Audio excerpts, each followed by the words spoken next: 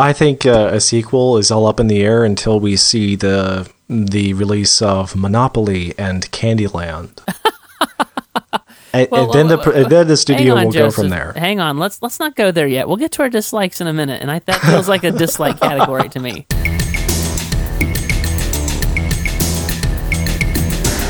This is MovieByte, a show where we discuss, praise, lament, or sometimes even lampoon movies, TV shows, culture, and more. This show is hosted by me, I'm TJ Draper, and by my co-host, Joseph Darnell of Movieology fame. How are you, Joseph? TJ, it is great to be back. How are you? Doing well. I've had a long week. I meant to write a review about Battleship, which we're going to be talking about later, but there was just no time ever at all during this week. In fact, you and I were just finishing up the show outline, which we usually finish at least an hour before this. Yeah, we were. But hey, don't tell the audience yet. Oh, well, you know, spoil it for them. They like to know the inner workings of things, or they like to feel like they're informed, don't they? And now they've officially cut off the podcast. Yeah, they've stopped. They're not listening anymore. Hey, well, let's get started. I want to keep this under an hour today. This is my goal. Let's keep this under an hour.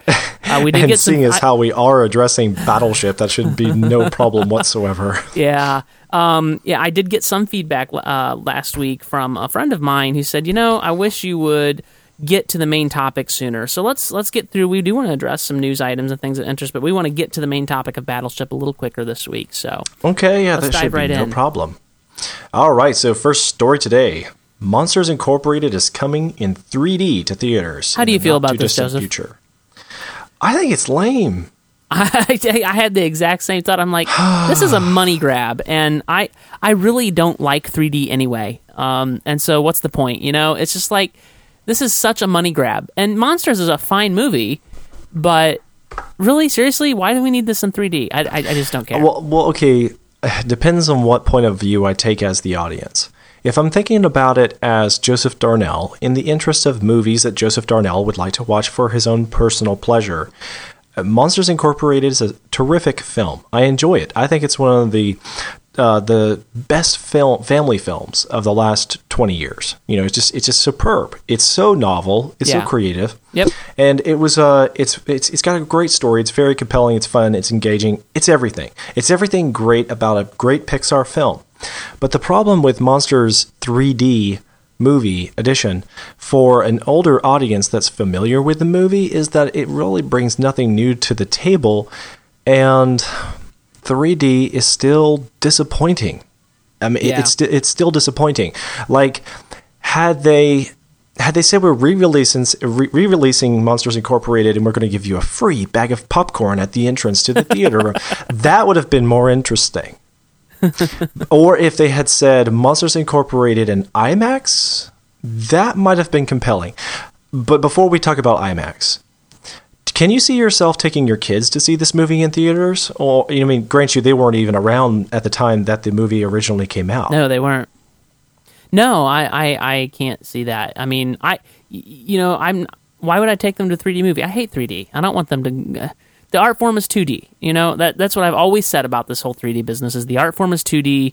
Let's forget about this 3D garbage. Well, I have a theory about that. See, Disney knows that they're mooching on us. This is all about commercialization. They're just milking Pixar. They bought Pixar, and now they just want to get a lot of money. More money than they already have gathered from Pixar. So that's why it's coming back to theaters, is how I feel. But this isn't the first time that Disney brought their movies back to theaters. Back in the 90s, some of their earlier Disney classic cartoons came back to theaters. And as a child, I was probably about 8 years old, and my mom took me to see Pinocchio. Now, it was kind of touching in a familial way, because my mom explained that it was one of the first films she ever saw as a kid. So... to me, it was kind of moving because I'm just an 8-year-old, and it was one of the first films I've ever seen in theaters. And I honest to goodness, enjoyed the story and enjoyed the film, and I was able to experience the movie-going experience with my mom. So that was kind of cool as a kid. So I can see the benefit to children seeing Monsters Incorporated in theaters. So that's that's, on the one hand, that's why it came back to theaters. But I think that to make it interesting for the adult audience, you could say that for some people, 3D actually works for them. And a lot of those people are adults. So maybe they're thinking, I mean, obviously, it is a marketing gimmick. Yeah. There's really no excuse for 3D. But it is interesting as an adult that if my wife or somebody told me, hey, why don't you take your kids out to see Monsters Incorporated? I would sigh and say, okay. But then if they told me it's in 3D, I would kind of, and then I would think to myself, well, it can't be all that bad. At least ways it'll be nice to see it in a different way somehow. It's nice to know that there's something unique about going to see it in the theater again. Yeah.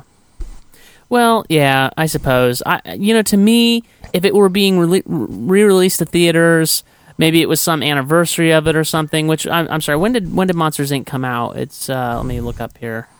It came out when I was a kid. The timetable is in the life of Joe. It was when I wasn't a kid. What am I talking about? I would have been about 11 years old. Well, that's a kid. I was a very mature 11-year-old.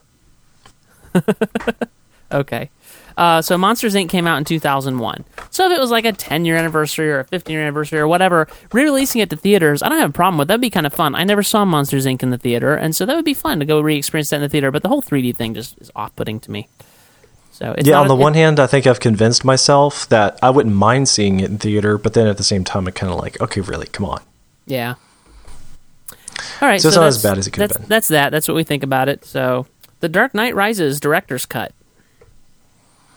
Okay, so the story here is that it's all hearsay. It is a rumor, right? There's no guarantee that we're getting a director's cut. No, it's totally a rumor. It's somebody heard somebody say that there might be, perhaps somebody said somewhere else higher up, that there might be a director's cut coming out on the Blu-ray. I don't buy this for a second. And if it is true, it'll make me sad. Now, why would it make you sad?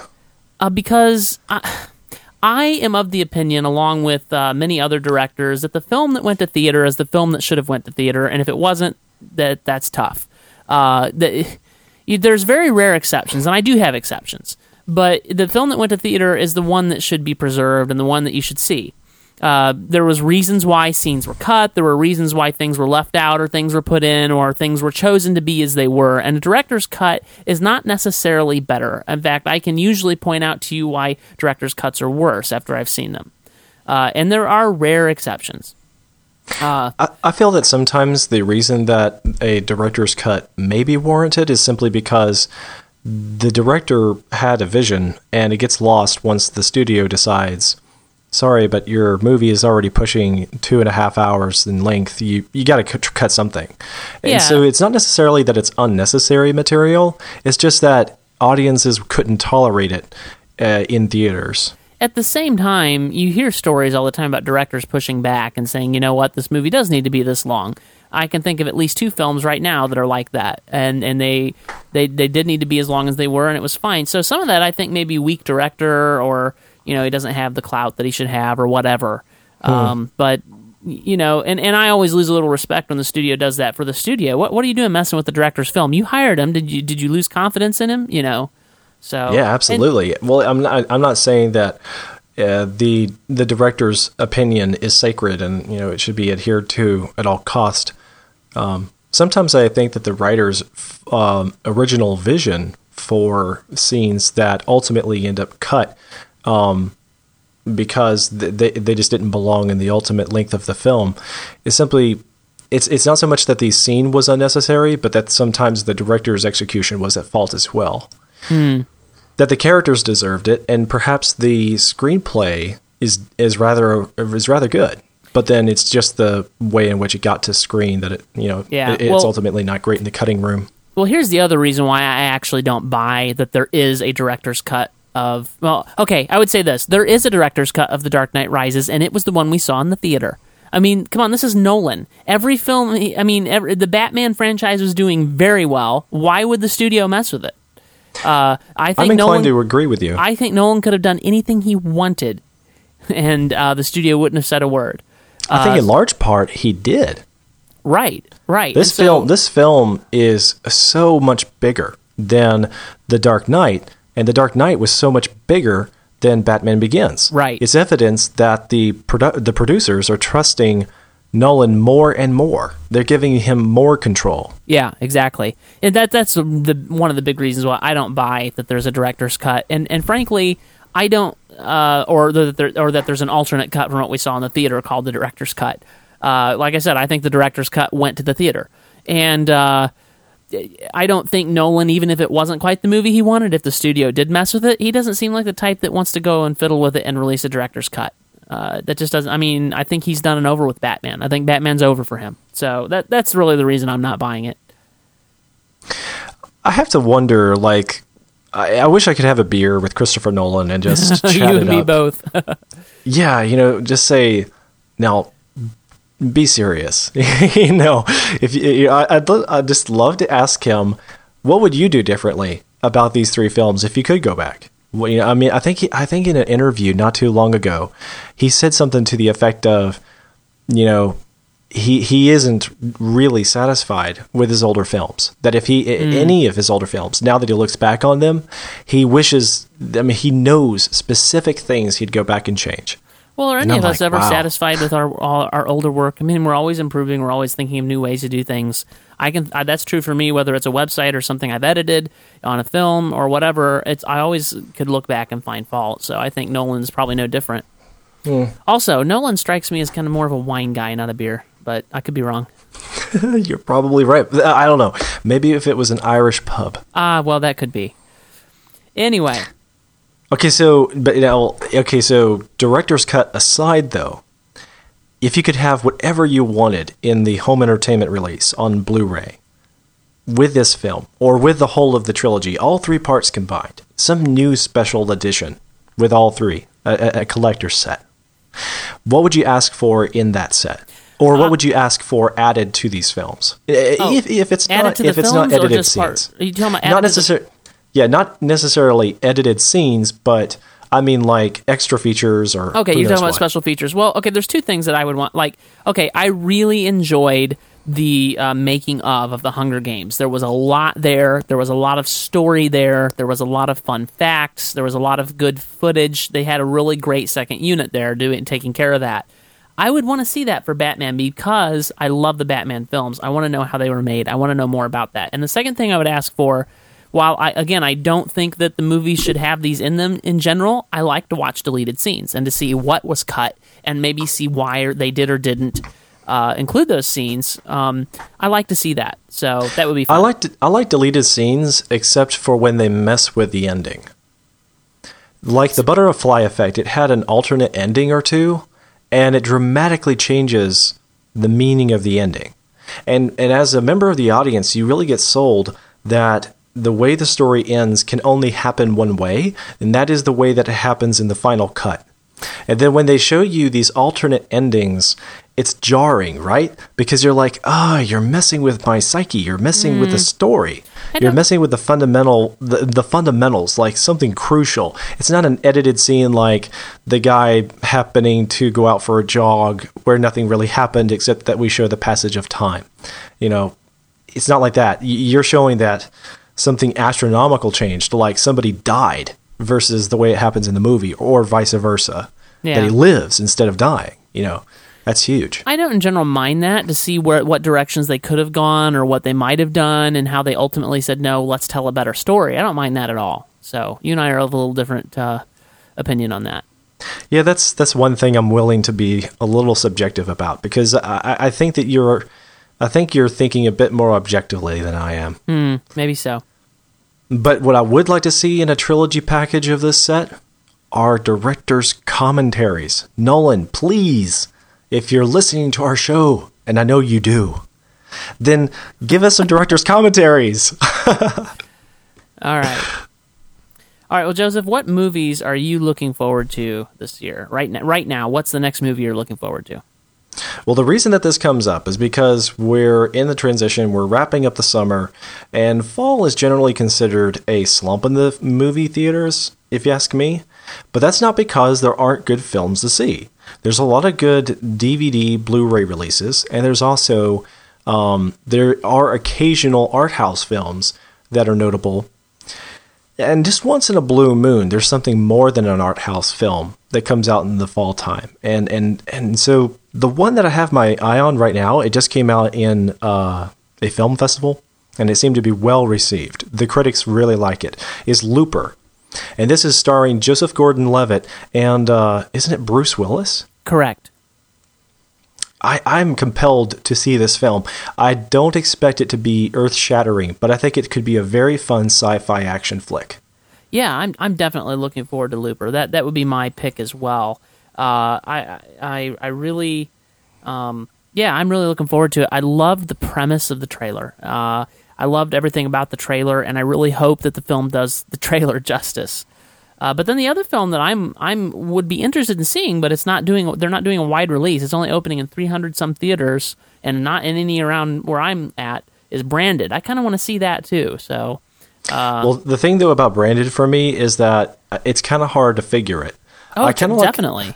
And that's not always a bad thing. I like a good suspense. I like a good thriller. But this involves a heck of a lot of sci-fi that I don't think is easy to explore the way it's executed. You're talking about this guy seeing very hallucinogenic type stuff, and it's supposed to be really happening. So the hallucination is what's real, and what most people in the story see, which involves none of the hallucination looking stuff, is supposed to not be real. And so it's kind of like, what if the Matrix movie, what if the world in the Matrix... Careful, you're on holy ground. Okay. Go ahead. God forbid that anything be changed about the Matrix as it is. But imagine if the Matrix world looked like it was a 16-bit game. And somehow everybody was so deranged in their sleeper state that they actually thought that this was very realistic. And that once they get up out of the machine and get up out of the Matrix, and they experience the real world and realize that everything is in like 1,000 bits. You know, everything is gorgeous and three-dimensional and depth of field and everything like that. You see what I'm saying? But there is actually a little bit of that to the Matrix. I mean, because there's a bit of a dreamlike quality to the Matrix. Exactly. And you didn't know any better. Okay, but follow my train of thought here. Okay. Let's say they did that. I could almost buy it, although it would feel a little absurd to believe that everybody would fall for a 16-bit universe. But now let's say that you reverse the situation. That reality, which looks absolutely real, is actually what's not true. And the reality is the 16-bit version. And that's how I feel Branded is. It's like you're messing, man. You're messing with reality, man, in a few too many ways. Okay. That's beyond my believability scope. I cannot jump over that gap. Okay. Well, I'm a little more optimistic about the film, so I'm not expecting it to be the same film that Looper might be. I would think that Looper would be a better film in my book, but we'll see. Hopefully, I'll get to see Branded at some point, somehow, some way. If nothing else, they'll release it to home video, home entertainment release, and then I'll be able to watch it. I keep wanting to say home video, and I guess that's still technically correct. But when I think of home videos, I think of VHS or DVD. So. Yeah, I know, and I'm always catching myself. I started making a habit recently to just call it home entertainment release, rather than the DVD release or catch it on iTunes when it's new and stuff like that, because a lot of people, everybody does it in a different way.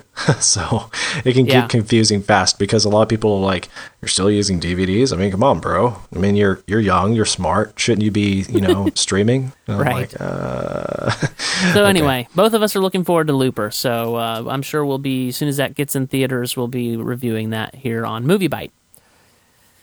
Yay. All right. So here we go. Main topic, Battleship. I got to tell you, Joseph, I went, and maybe this is the power of underestimating the film, or just I thought it was going to be a really bad film. And at first, I thought my worst fears were realized, but as the movie progressed, I realized it's not as bad of a film as I thought it might be. Ha! So that's where I'm at on the film, but I've got some issues with it and stuff, but let's talk about Battleship. How did you feel about it? It was one of the worst movies of the year. It was terrible. This, of course, coming from the guy who liked The Bourne Legacy, which I hated. Yes. So. My in-laws saw The Bourne Legacy today, and so it stirred up the conversation about that. They like watching a lot of action flicks, and so their opinion mattered to me because they have a lot more experience with action films than I do. And they weren't as ecstatic about it as I was. No, although I wasn't ecstatic, okay, but I enjoyed it, and they enjoyed it, but they enjoyed it to a lesser extent. Yeah, as I recall, I'm looking it up right now. You gave The Bourne Legacy something like 3.5 stars. Yes, but that is comparable to the rating the audience gave it on Rotten Tomatoes. And no, I didn't come up with my evaluation by looking at the Rotten Tomatoes evaluation, but I sincerely chose my star rating and then looked it up, and I was mostly in agreement with the audience, so my case rests. Okay. Well, as long as you look to your audience or to the audience to get your affirmation, I guess that's good. So back to Battleship.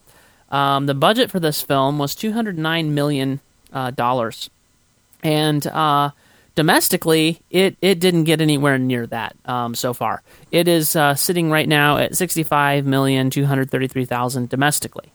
Now, worldwide, it's done a lot better, apparently, worldwide. We are over that way. They've made a good bit of money on this film, $302 million. That being said, the domestic total makes me wonder if there will be a sequel. But that's the figures for how it's doing at the box office. I think a sequel is all up in the air until we see the release of Monopoly and Candyland. And then the studio will go from there. Hang on, let's not go there yet. We'll get to our dislikes in a minute, and that feels like a dislike category to me. Sorry. Yeah. Now, opening weekend was not so great. It was $25 million. If I recall, forgive me, I don't have that figure right in front of me, but I think that's on par with Total Recall, the new Total Recall, which wasn't that great. I think that's right in that ballpark. It was a pretty wide release, 3,702 theaters. So, opening weekend wasn't so good. But, to me, a sequel is kind of up in the air. But it seemed like a movie made with the idea of there will be more. So, it'll be interesting to see. You have a note here that I was not aware of. Jeremy Renner was originally cast as Alex Hopper, but dropped out in order to co-star in The Master, which he also later dropped out of. Oh, I had one more note about the box office results. Okay, go ahead. Yeah, is it just me? But it seems kind of weird. The box office results on IMDb is considerably different from the box office results on Rotten Tomatoes. It says there that the box office total is $65.2 million. But on IMDb, it lists the gross, worldwide. Okay, that's what it was. Sorry. Yeah. Never mind. I'm getting my stats from Box Office Mojo, which is usually considered to be the most reliable and up-to-date. So. Good. All right.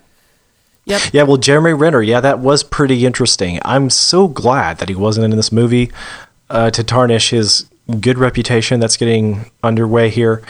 It's kind of like James Franco. James Franco is a really talented actor, and he's done a few good hits. Mm-hmm. But he hasn't been consistent when he was up at bat. And so he does some terrible characters like, what was his name? Harry Osborn in the Spider-Man films. Like, I'm sorry, I don't know what was going on there. I think it was misdirection. I think that Sam Raimi did an excellent execution of most of the characters in his Spider-Man trilogy. But when it came to Harry Osborn and James Franco, they just stunk. His character was awful. Two-dimensional, lame dialogue, bad motivation, and ultimately a superfluous character in the end. Yeah, I didn't not feel faithful that way. to the source material. Yeah, see, I don't care about the source material when it comes to comic movies. People may hate me for that, but and I didn't feel that way about Franco in Spider-Man. But that's another topic for another day, I think. So with Jeremy Renner, however, if Jeremy had been in Battleship, I think that it could have easily had been his Spider-Man Harry Osborn role. It could have been just that bad. I really, after seeing the film, I doubt it would have hurt his reputation that much, if at all. But, I think that ultimately it probably is better off that he's not in the film. You have a notable quote listed here, if you want to go into that. Oh, yeah. Well, I don't know. Maybe we should address that when we get to the dislikes, because I kind of put that in there as a hit against them. Okay. My favorite quote from the movie was when Hopper said, "I've got a bad feeling about this," and I can't remember who was standing by him. Said, "What kind of bad feeling?" And he says, "Like we're gonna need a new planet, kind of bad." That was kind of funny. Yeah, that was the one time I have to admit I cracked a smile. Yeah, that was fun in a good way. Yeah. I'm smiling with them.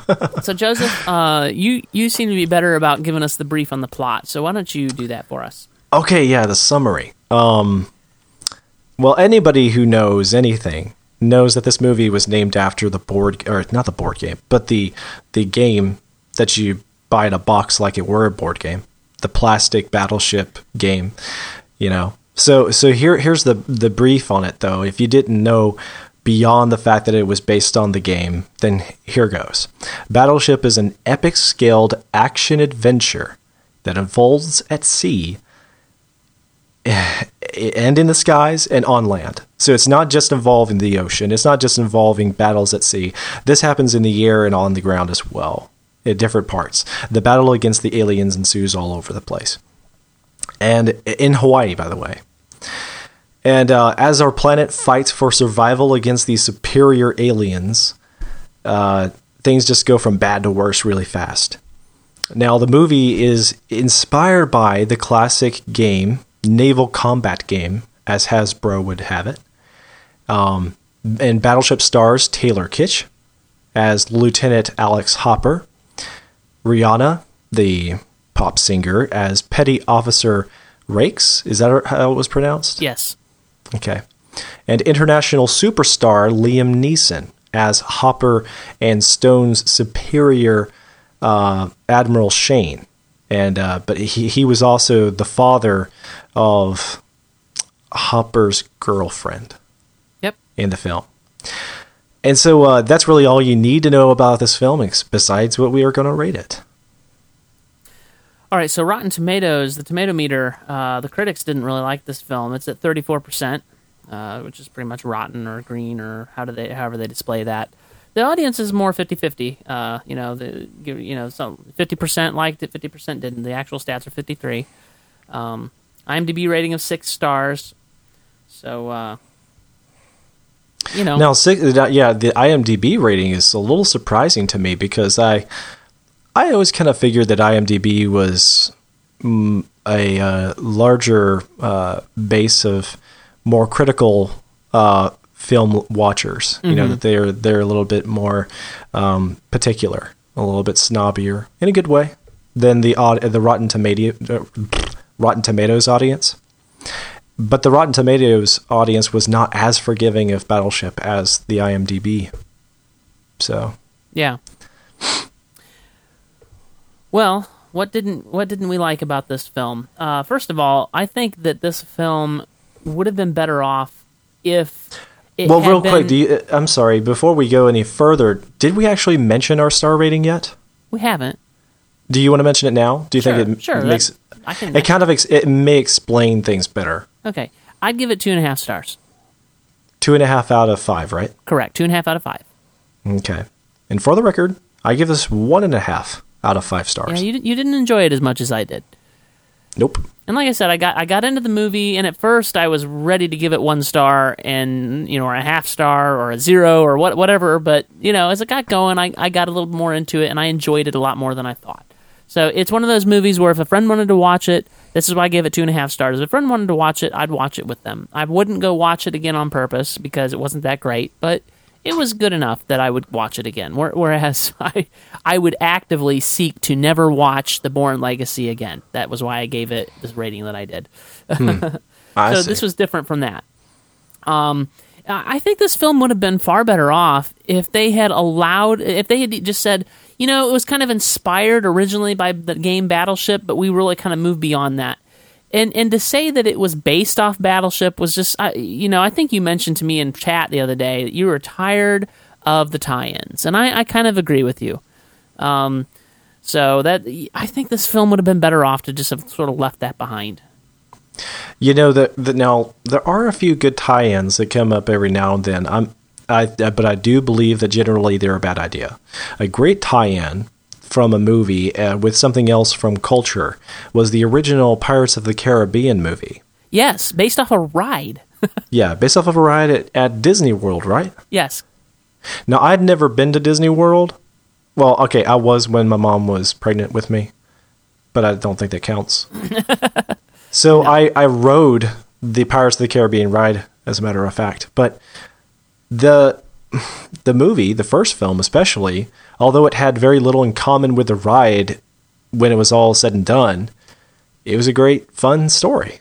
Right, and that's more of a case of inspired by, like, we started there and we thought, well, what then they kind of built out a whole lore and franchise.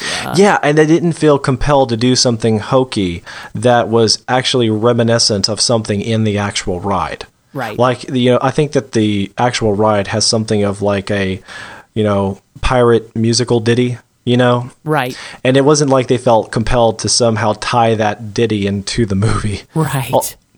Just because they had to, just to pay homage to the source.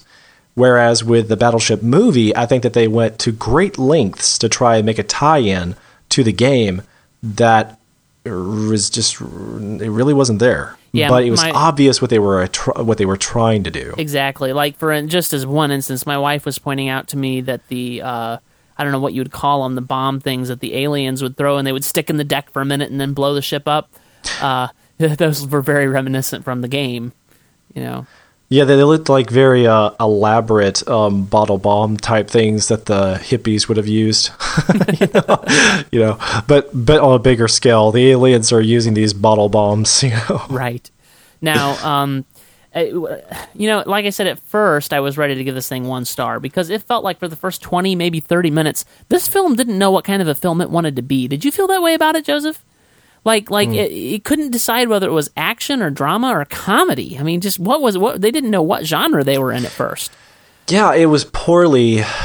Yeah, you're right. That was something that I didn't even think to bother to list. But you're right. I cracked a couple of smiles in the beginning, but I could tell they were going for the humor, and it wasn't there. And just like when Hopper was late. Okay, first of all, you're not late in the Navy. You just aren't. You would not make it to lieutenant if you were late in the Navy perpetually, as they kept trying to say that he was. But, and he's crossing the front row in front of the admiral who he's about to ask his daughter's hand in marriage. And he's crossing the front row during a ceremony because he was late. It's just the stupidest thing. And they were trying to establish how irresponsible he was, but that he was going to, you could tell they were trying to establish this because later he was going to man up and take the responsibility. It could have been established in far better ways than that silly, childish way, just poor filmmaking. I think that was one of their, I think that was a way that the film clued us in fairly quickly in the movie that they were not trying to be faithful to the real world military at all. Obviously, yes, agreed. Had the film though respected the real world Navy, it would have been far more interesting to me. Right, and it's not like they didn't try to make it real world in other ways. One of the notes I made was, well, that's interesting. They've gone out of their way to tell us that this isn't really the real world with the way that this guy's still in the Navy, for instance. But then they cut in, they used Obama's actual voice and cut together him saying things to make him be a part of the movie. Like, our actual president is in this movie, as if this is really happening. And this is just bizarre. Like, if you would have had some actor play a unnamed president, or just to make it more loosely relatable to us, but no president that we know, it would have been far more believable, right? But this is Obama saying these things that he never actually said because they've cut stuff together from him saying things. It just was weird. Did it seem to you that even the things they clipped together of Obama making a formal address to the nation after the attack from the aliens, that it didn't bear the seriousness and the weight of the crisis in the movie. Like when... don't get me started about whether or not he could actually ever do that. But anyway. Well, I'm thinking about George W. Bush after 9/11. Oh, sure.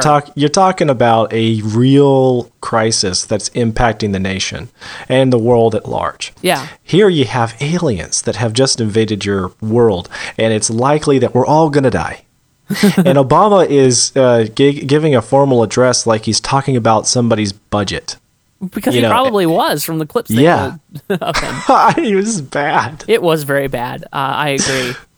So it didn't work well. And like I said, it kind of felt like they wanted it to be grounded in reality in that way there, but in other ways they didn't. And this is part of the schizophrenia that this film had, I think, and not knowing quite what genre it wanted to be in, at least at first. And you couldn't have said it better. I hadn't thought of it that way, but this is a classic movie of a case of schizophrenia. Yeah, and it settled in later. Like they started to settle in and figure out, oh, this is the genre we want to be in. Okay, we're going to be a modern action movie, and that's what I thought I was in for. That's why it was just a little odd and off-putting. And I love the question from Liam Neeson, or it was more of a statement. I don't know what my daughter sees in that man. And you're sitting here going, gee, I don't either. The whole love story felt a little bit manufactured. Yeah. I don't see what Liam Neeson saw in being a part of this movie. Yeah, I don't either. I mean, he probably... Who knows? Like, speculate on that. I'm not going to speculate. I think every actor makes a bad film at least once a decade, if not more. Well, and the weird thing is, Liam Neeson, wasn't used in the movie. If they would have used him, it would have been a better movie. If he'd been on one of the ships or somehow more involved in the action, I mean, because that's kind of how you think of Neeson, right? Yeah, I think they just ended up using his name to draw an audience rather than include him in on the story. Exactly. Had they included him on the battleship with Hopper and exposing their conflict and working out their differences together, I think that would have made a far more compelling premise. Not necessarily a better movie, but a better premise. Right, and I thought about this too, because my first thought was, well, they wanted him to be able to take command of the ship. But what they should have done is had the Admiral on the ship with him. He was the next ranking officer left alive, and then the Admiral was seriously injured. And so you still let Hopper take command of the ship, and you still are able to work out relationship stuff with them. That would have been the way to do it, so I just became a screenwriter, but Yeah, or even if they had just let the Admiral be abducted by the aliens and have to be rescued by Hopper. There's another avenue they could have gone down. And that's another thing with these sorts of movies. It's kind of like with Independence Day, which just bears some resemblance to in terms of the way the aliens are handled. I really felt like the aliens weren't well fleshed out. I wanted to know more about them. Didn't you? Yeah. Yeah. So that was such a disappointment. But that is pretty common with alien movies. It is. It was more of a plot device. We have aliens. Here they are. We got to fight them. And we actually got a little more aliens than we often do in this sort of movie, where they did actually show us a little bit of what the aliens looked like. And I did feel like, and I'm starting to get in my likes a little bit, but I did feel like they actually had a nice plot point with the eyes. And oh, my lizard has eyes like that, and he's really sensitive to sunlight sort of thing. So I thought that I have no idea if that has any scientific basis or not, but it was kind of fun. Yeah. So interesting. I mean, actually, in the real world, there are a lot of lizards that live out in the desert, and they're totally exposed to sunlight all the time. Yeah, I know, you're right. So so it's inconsistent across the board. You can't say that that's true of all lizards, but it is true of a great deal of them, I guess. Right.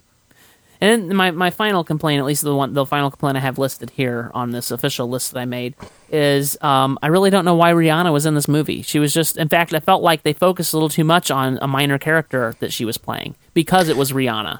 Well, okay, I think that perhaps the studio and Hasbro working together and trying to make up things as they went along in the production, they probably told themselves, this movie is never going to work and we're never going to draw an audience if we don't have a significant leading female role and character. And so we, let's see, what can we do? Well, do we have the money? Do we have the budget to get a real star? Well, yeah, we can afford any star we want. Okay, cool. Well, let's try to go for someone popular. Try to get someone that the young women know who this person is. Get somebody that will draw a young female audience, so that maybe guys and girls will go watch this on a date. Yeah, that sounds like a great idea. And then, well, what are we going to do for her character though? Who should she be in the movie? Should she be the leading guy's girlfriend? I don't know. Well, another thing we could do is we could just turn one of the other Navy men into a female. Oh, yeah. That's what we ought to do. Yeah, so just take one of the roles that was already written for a man and give it to her. Exactly. And I think you probably did draw in more people than it would have otherwise, because, Rihanna's a pretty popular pop singer. And she's got a pretty decent voice. So now I'm saying that harshly towards the production, towards the producers. No, totally. But to be honest, although her character was somewhat lacking and all forgettable. It was forgettable. I actually didn't mind her character. I didn't mind her performance. Although it was unrealistic that... Yeah, I didn't feel like her performance was great, but I've certainly seen worse. And you see this sometimes where a singer or somebody wants to get into crossover into acting, and this was her ticket in, I guess. Justin Timberlake, anybody? Yeah, exactly. There's another one I'm thinking of. I can't quite bring the name to my tip of my tongue, but yes, that's the sort of thing. So, and it's not necessarily evidence that she's incapable of good acting or great acting. It's just another example of, because even Liam was about as poorly presented as Rihanna was. So I think it really goes back to the problem here was with the production as a whole and the director. Yeah. I don't blame Rihanna for anything in her role in this movie. Yeah, no, it's hard to. I wouldn't want to judge Rihanna just based on that. But she certainly wasn't the best. It certainly wasn't the best acting performance one could have hoped for. And again, it was also compounded by the fact that it felt like they were focusing in on a minor character a little too much. So actually, a number of minor characters got a lot of attention. Yeah. And then a major character, again, like Liam, who shows up in a lot of the movie posters, has a throwaway character performance. Completely, totally. Involvement. Yeah, they did not use him to good effect. So, did you have any other... Oh, go ahead. No, go ahead. You go ahead. I was just going to ask if you had any other dislikes before we talked about anything we liked. Oh, my friend, I have not even gotten started. Excellent. Go ahead. Okay, dislikes. Here we go. I had to add to my list a couple of the things that you mentioned because you hit the nail on the head. The schizophrenia especially. A few other things I just didn't like. Connecting the movie to the traditional Battleship game was an enormous stretch. Not to the point of just, poorly executed, but this was like stupid. A stupid connection to the game. There really isn't a connection. You're right, there isn't. Had they even just called the movie Battleship, but it had not been tied to Hasbro whatsoever as one of the producers, I probably wouldn't have ever figured that there was a connection between the two. Except for the fact that the production company backing this film was Hasbro, who is responsible for the game.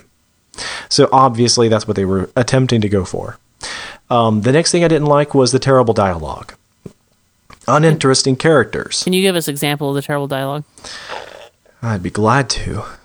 Okay, so here we go. There's someone in the movie who says this. If there is intelligent life out there and they come here, it's going to be like Columbus and the Indians.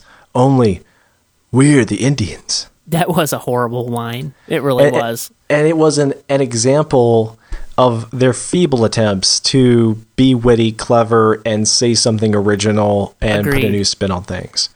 For the majority of the time, it was worse than this.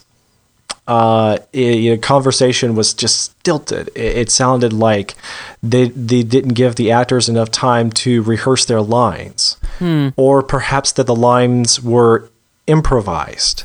See, I certainly felt that in the beginning of the movie. I felt like it went away as the movie went on.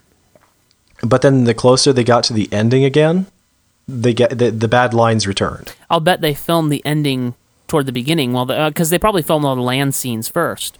Or, probably. Or vice versa, something like that. But yeah, they were all filmed, all that was probably filmed in close proximity, so. Anyway. Okay, so then part of the problem with the dialogue was that I bet you the writers had a hard time connecting to their characters.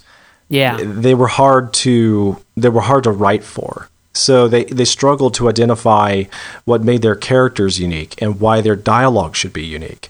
So I think that Hopper, in large part, was ripped off of the young Captain Kirk of the recent Star Trek film. I hadn't thought of that. I think that there's a lot of similarities there in those two characters. He's supposed to be like the underdog, working up through the ranks of a naval vessel. Kind of disrespectful. He's disrespectful. Yeah. He doesn't give a darn. He's a hot shot. He's just trying to impress ladies and junk like that. Sure. So then, because the terrible dialogue was just another symptom due to the uninteresting characters, the uninteresting characters and dialogue also caused very poor acting. Like I said, with Liam Neeson, for instance, because the character was poorly presented. Liam was poorly presented. Liam, it was just terrible. Like, if this is what we knew Liam for, imagine he didn't have the rest of his film career behind him. He would be nobody to us. His performance in this did nothing for him. I dare say most everyone else in the movie. Yeah. Okay, so moving on a bit. Characteristics regarding the aliens were confusing and disinteresting. Like, I like it. I like the premise of having aliens in a movie. I think that's sure. clever. But then the more we learned about these aliens in the movie, the more confusing it got to me. Now, depending on how you look at it, you could interpret it different ways. But even then, I don't especially care for the different interpretations and takes you can take on these aliens. For instance, there are many occasions when the aliens have the opportunity to kill military men or regular civilians, but they didn't. Face to face, they obviously were. They were obviously on the defensive with these people. These people are probably attacking them, or they're trying to steal something from the aliens, or they're trying to stop the aliens. And the aliens beat about the bush before making the choice to ignore them entirely, or to not really put up a good fight against the humans, and the like. There's a couple of times where they tried to explain this. I don't know if you've noticed, there was a lot of examples in the movie where they took the point of view from the aliens' eyes. Oh, yeah. They never did that with the human characters, but they did this with the aliens quite a bit. And it was because, I think, they never have the aliens speak, that they wanted to demonstrate a choice or a determination that the aliens had taken. So you're seeing, as it were, the projections that the aliens see on the inside of their helmets, kind of like Iron Man, right? As Tony Stark, he has the Iron Man helmet on, and he is seeing all these things that his computer is able to present him, statistics and data and feedback from the computer of his suit. And the aliens are seeing this on the inside of their helmets. And what they do is they show them looking at a battleship and examining where the guns on the battleship are turned. And if the guns are threatening them offensively, ready to target them and attack these aliens, then they consider them a threat and they're going to take them out.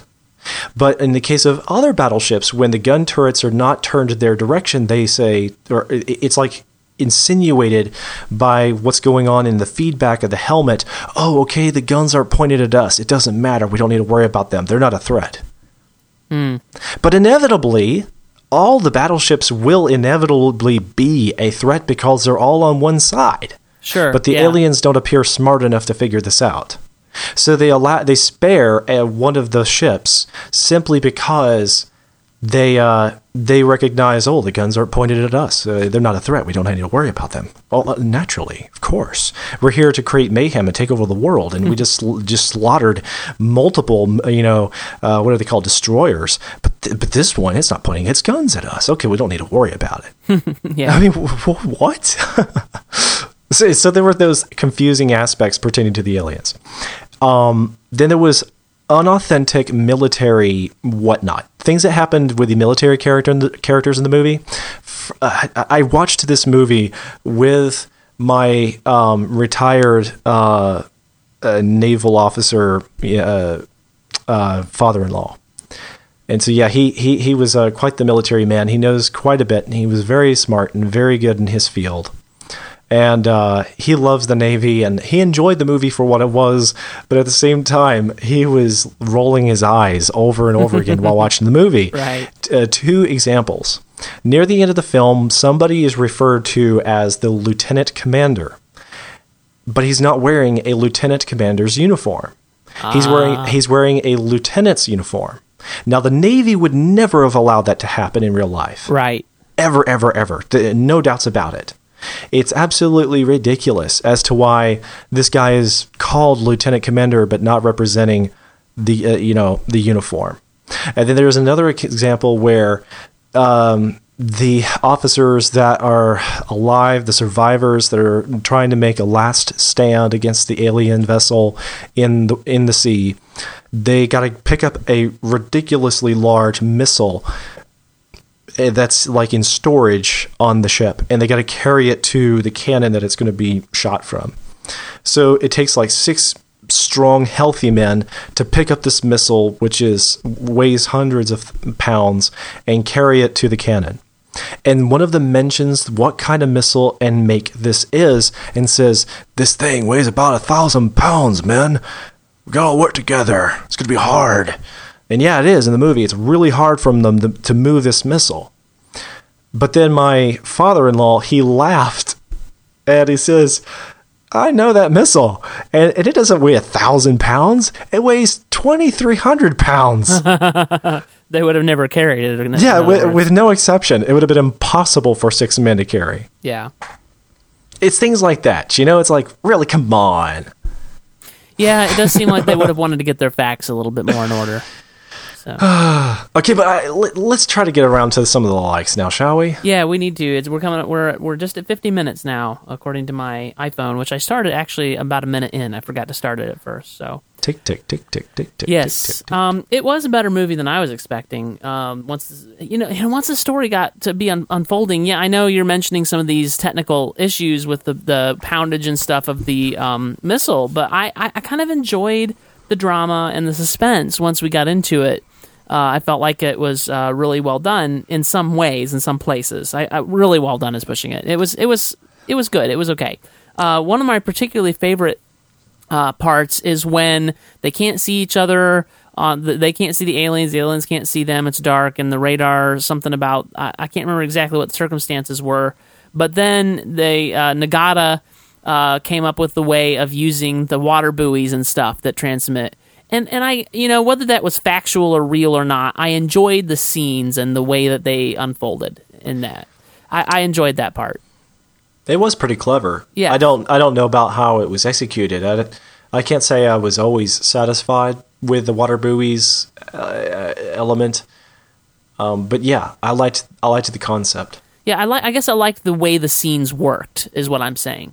In that case, I really enjoyed coming back, and you could, I think they probably even used like actual veterans, because some of them you could tell couldn't act well. I enjoyed coming back and getting the Missouri and putting it into action. That was fun. I felt like that was a good twist in the plot that I actually hadn't seen. Most of the other stuff about the movie I could see coming. That one I didn't get it until even after the battleship was destroyed, and then it clicked when one of them said, "Wait, we do have one ship." And it's like, oh yeah, of course they do. So that was kind of fun. And then I actually, just the opposite of you, I liked being able to see things from the point of view of the aliens. And even though, that you would see them turn from red to green when they stop pointing the guns or whatever, it almost demonstrated to me these really are aliens. They think differently about things, and things are different from their point of view.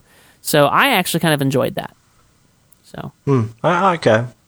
After all, if they are aliens on another world, then they have to think in terms of their own culture and all that stuff. Clearly, they're an intelligent life form, so they can make their own determinations, even if I don't find them very reasonable or logical. Yeah. So, did you have some things you liked about this film? Yeah. Well, I do like the premise of a Battleship type story. And I don't think that there are enough good military movies that involve the Navy. There's a great deal that involve the Air Force or the Army. There's been a few good films about the Marines, and some good movies that are simply about war times that involve multiple branches of the military. Those are cool. But all in all, I think the Navy is one branch of the military I'd like to see more of. I just find it interesting. Think about the Hunt for Red October. Yes, absolutely. It's there's a lot of potential there, and I don't think it's been explored. I Even agree. if you want to involve sci-fi elements. However, I've already kind of said it, but I don't think the sci-fi worked in this case because it was too much of a stretch, and it got away from the basis of Battleship, the game. Yeah. But I still liked the premise. I think that had someone said, "Hey, Joe, you want to make a movie for Hasbro, and you want to be the director of this film and have a thing to do with its story?" And they said, and I would have asked him, "Well, what movie am I making for Hasbro?" If someone said, "Well, it's called Battleship. Can you imagine the possibilities?" I said, "Oh, yeah. Okay, cool. Yeah, I'll make that movie for you." Yeah, and I think just going along with that, I think part of that, you do have so much potential there when you're talking about warfare in that way. I think that's the reason why I kind of like those scenes where they couldn't see each other. There's a lot of potential for drama and tension there. Yeah, and it's very relatable for something like Star Trek. Star Trek has done an excellent job of adopting a lot of naval-type military situations. Yeah. Yep. And this movie, though, didn't. Okay, another thing I did like was that most of the visual effects were well made, if they were even though they may have been over the top and superfluous. Shockingly, everything looked really realistic, even if it didn't make much sense. But it looked really realistic. I was sold on the visuals. Yes, although they did like the lens flares a little too much. No, not enough lens flares. TJ, you're wrong about that one. All right, moving on. Go ahead, continue. I did like that the general look and feel of the aliens is atypical of aliens in the movies. Sure, yeah. And at first, the movie gives you the impression, well, these aliens are probably just straight up aliens from a typical movie that was inspired by something like a Spielberg rendition of Aliens. After all, I think that Battleship as a movie came about in large part due to the Transformers franchise by Michael Bay. Oh, sure, yeah. Now, Michael Bay was director of the franchise of the Transformers films, but guess who the producer was? Tell me. Steven Spielberg. Ah. And I don't know what kind of crazy relationship is going on there, but I don't want to know. Spielberg, he's known for his aliens. He's got characteristics for all of his aliens.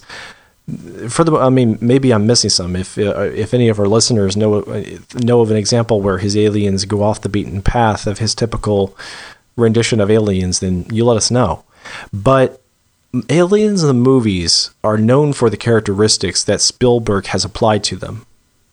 So in this movie, however, the aliens actually were very humanoid-esque. In fact, there's an example where they start to take off parts of the suit of one of the aliens, and at first, the first impression is, hey, this guy looks a lot like a human. Mm-hmm.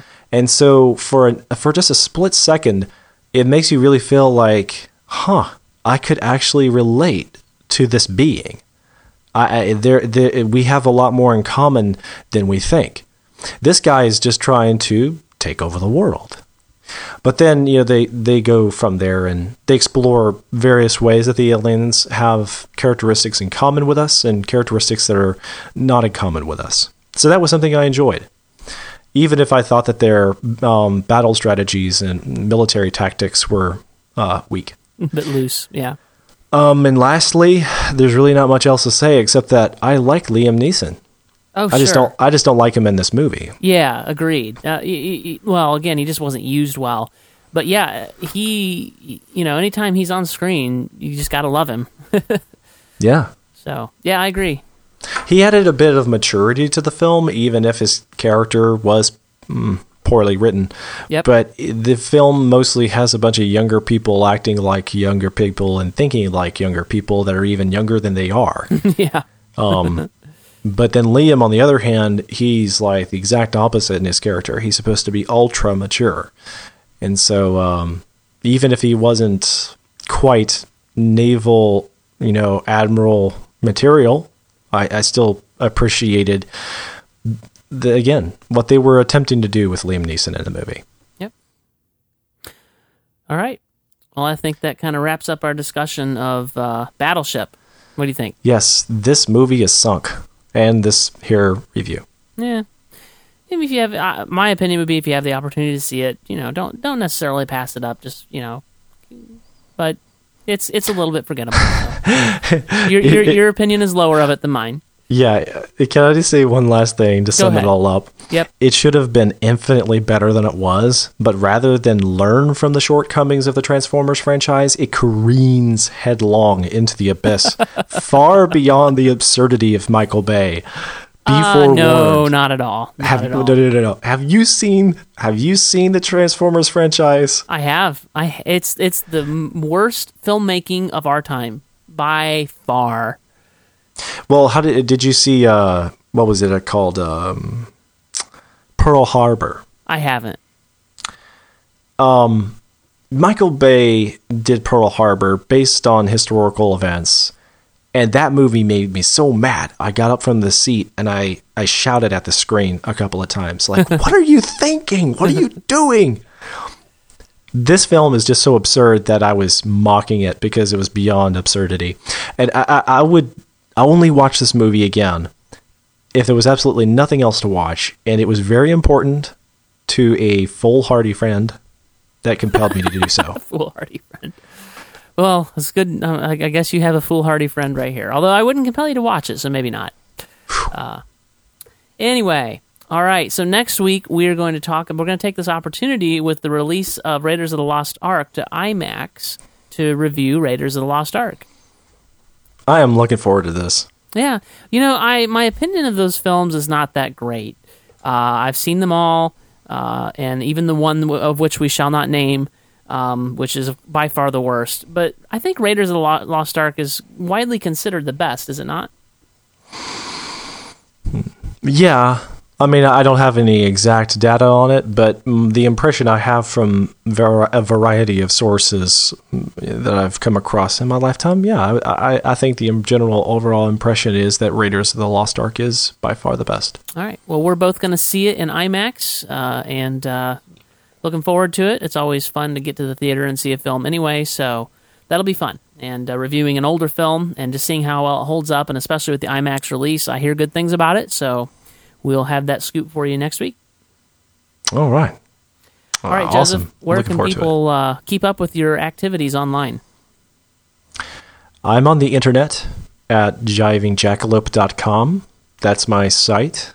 That's where I write. And I enjoy tech. And I talk about stuff in culture and design. And then if you want to reach me on a social network, then just hop on over to josephdarnell.com. That'll take you to my Facebook profile. All right. And I also have a website, buzzingpixel.com, where I write about things mostly related to Apple and technology and gadgets and that sort of thing. And, when I have time, I write there. And I'm also on the social networks. You can find me, I'm TJ Draper Pro on Twitter. And I'm also on Facebook, facebook.com/TJ Draper. where you can subscribe to my updates if you want. I can't guarantee you I would friend you on Facebook, but you can certainly subscribe to my updates there. And I think that wraps this week up. Thanks for reviewing this movie with me, Joseph. It was fun to hear you lampoon it. It was a pleasure. All right. See you next week, Joseph. Ta-ta.